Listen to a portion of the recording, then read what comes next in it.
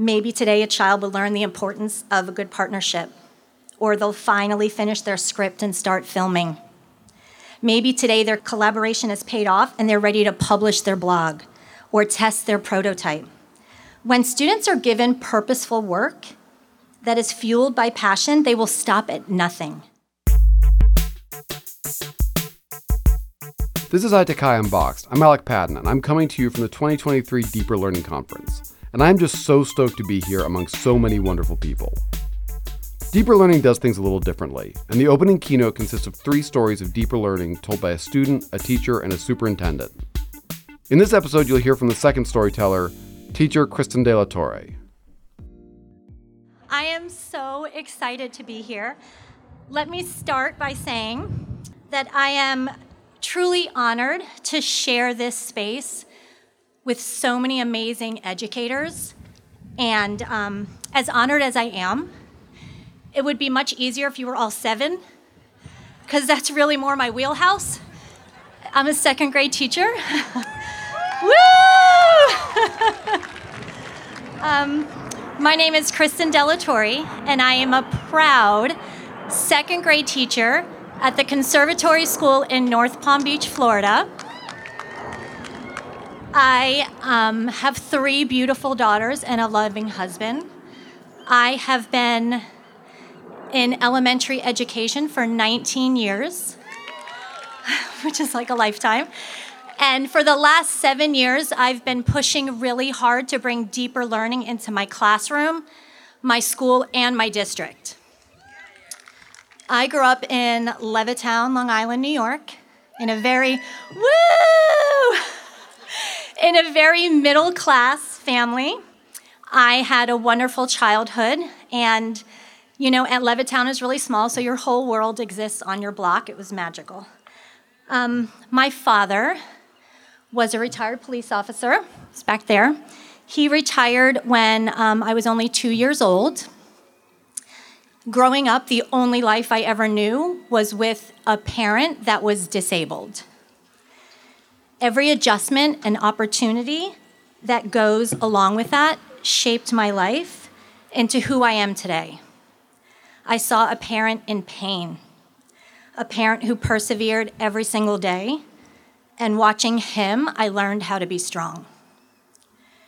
My family consisted of a very loving and loud Irish Catholic household, and I have one of 4 children who drove my parents absolutely crazy. I think that's the job of the child, right? You just drive your parents nuts. And it should be noted that my siblings were very smart, and so I never really felt like I quite measured up to them academically. So like I said, we lived very modestly, and I took on my role as the sweet older sister.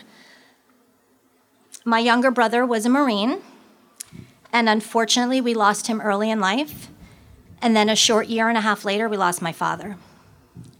So again, I had to be strong.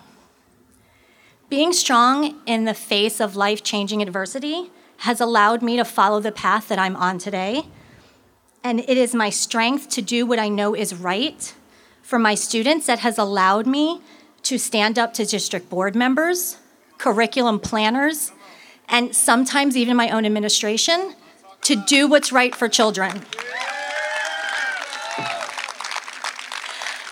Following my path has allowed me to walk down my halls each day, knowing in my heart that I'm doing what's right.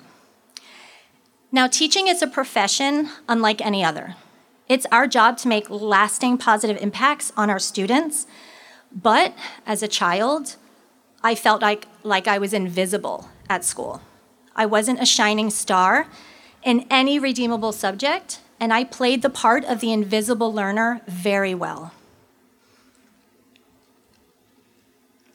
Growing up, my schools were a place of conformity and status quo. My traditional education, maybe the same as yours, was a thing that was given to me, handed over in a finished package, lacking any joy or excitement. I moved to South Florida when I was 10, and honestly, not much had changed. Only this time I was new, and so I mattered even less.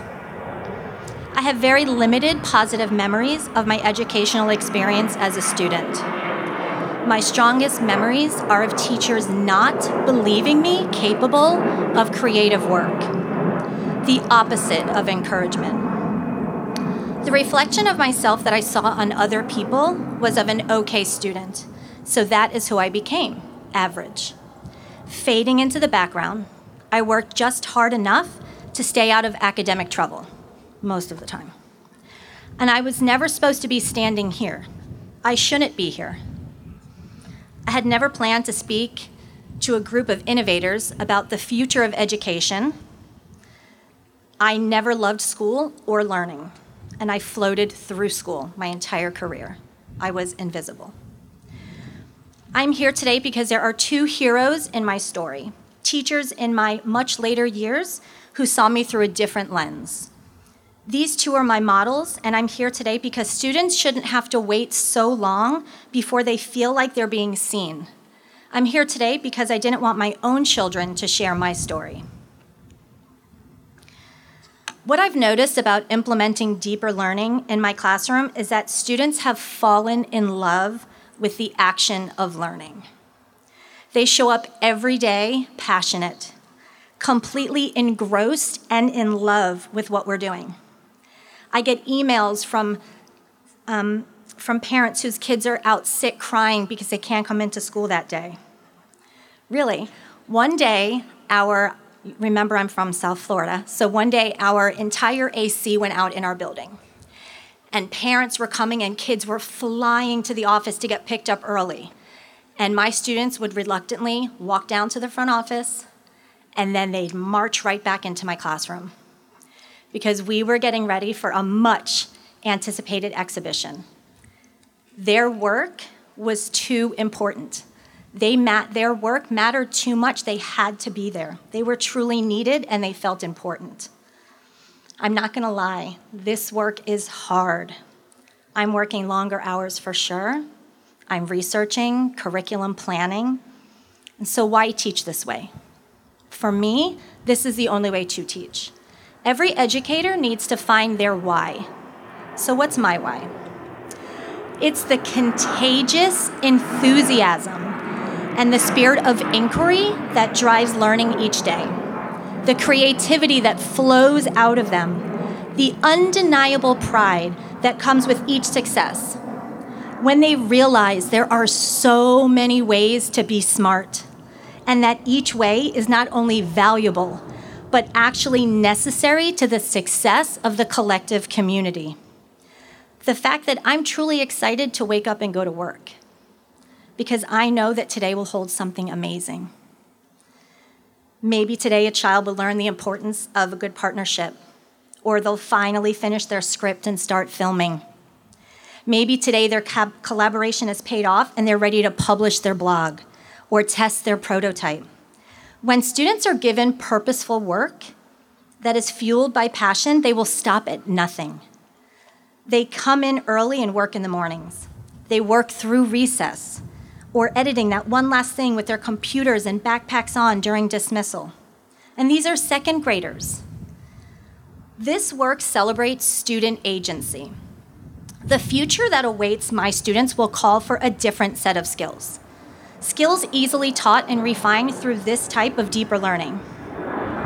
Albert Einstein said that education is not the learning of facts, but the training of the mind to think. But that's not what schools are doing right now.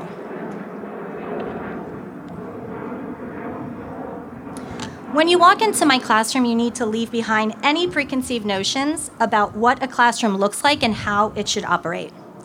Students are up and moving, working in teams, gathering supplies, planning, and constructing. They're actively learning while developing solutions for engineering challenges, or working in collaborative groups, demonstrating their knowledge and skills by creating public products for a real audience. It can be messy and it can be loud. Now, doing this work isn't always easy, and sometimes you will get it wrong. Last year, I had a fantastic young student, sitting right there, who joined my class already carrying loads of school-invented labels. Non-reader, learning disabled, troublesome. He quickly learned how to survive in school and how to disappear, and I allowed it. He stood at his first exhibition on world cultures and played. I eventually, being frustrated, sent him out, which was the wrong move for sure. I had failed him by not adequately setting him up for success. I didn't meet him where he was. What he needed was to deeply feel the joy of being successful. Ron Berger, who stood up here in 2018, says that the work of excellence is transformational. Once a student sees that they are capable of excellence, that student is never quite the same. There is a new self-image, a new notion of possibility. There is an appetite for excellence. From that day forward, I made it my mission for him to proudly stand at our next exhibition and teach others of all ages. And he did. The exhibition was on extreme weather and landforms. He built a composite volcano out of magnetiles, and it had side vents and everything. Our strategy going forward was for him to be hyper-focused on one concept that excited him and learn through hands-on creativity.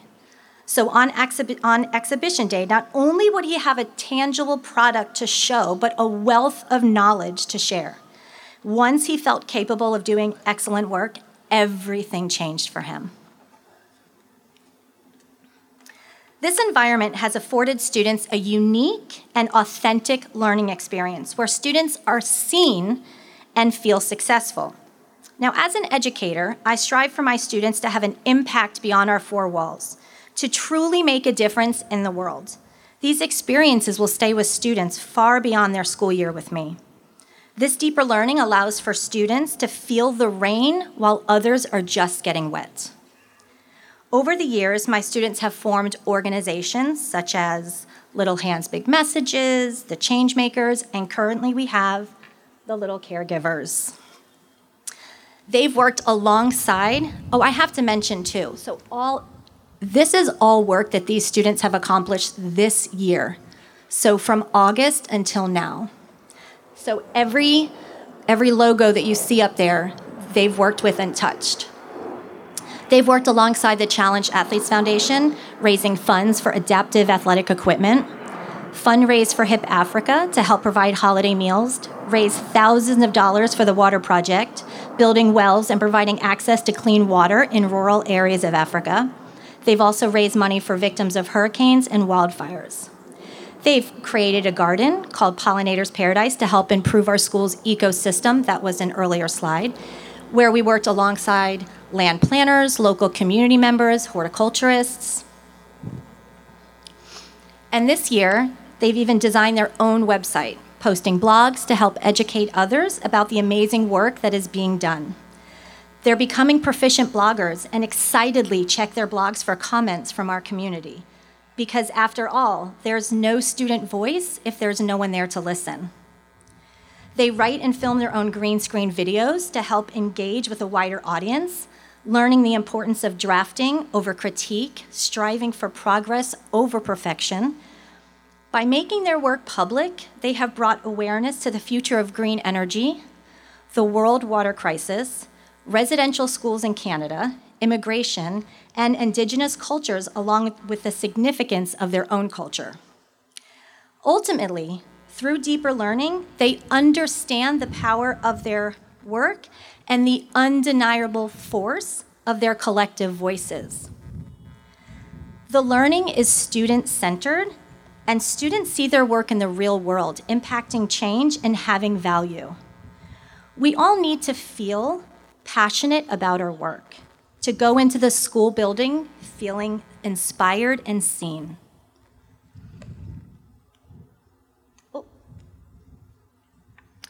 I hope that more students will experience this kind of deeper learning, that more teachers will step outside of their comfort zone, push against the status quo, and get the support they need to do so. My mentor and former principal, Teresa Stupas, used to say, "Don't worry, be crappy." If you're just starting this work, understand that you will mess up. You will fail at something. But wouldn't you rather be failing forward than standing still? Maybe you've already been doing this work, and if you are, keep pushing, keep learning. Surround yourself with people who inspire you. All it takes is one authentic learning experience that ignites the fire within your students and inevitably within you. All it takes is one teacher to change, to see their students clearly and to see where their passions lie, and to provide transformational learning experiences. So let's go forward, disrupt the status quo, and make every student feel visible. Thank you.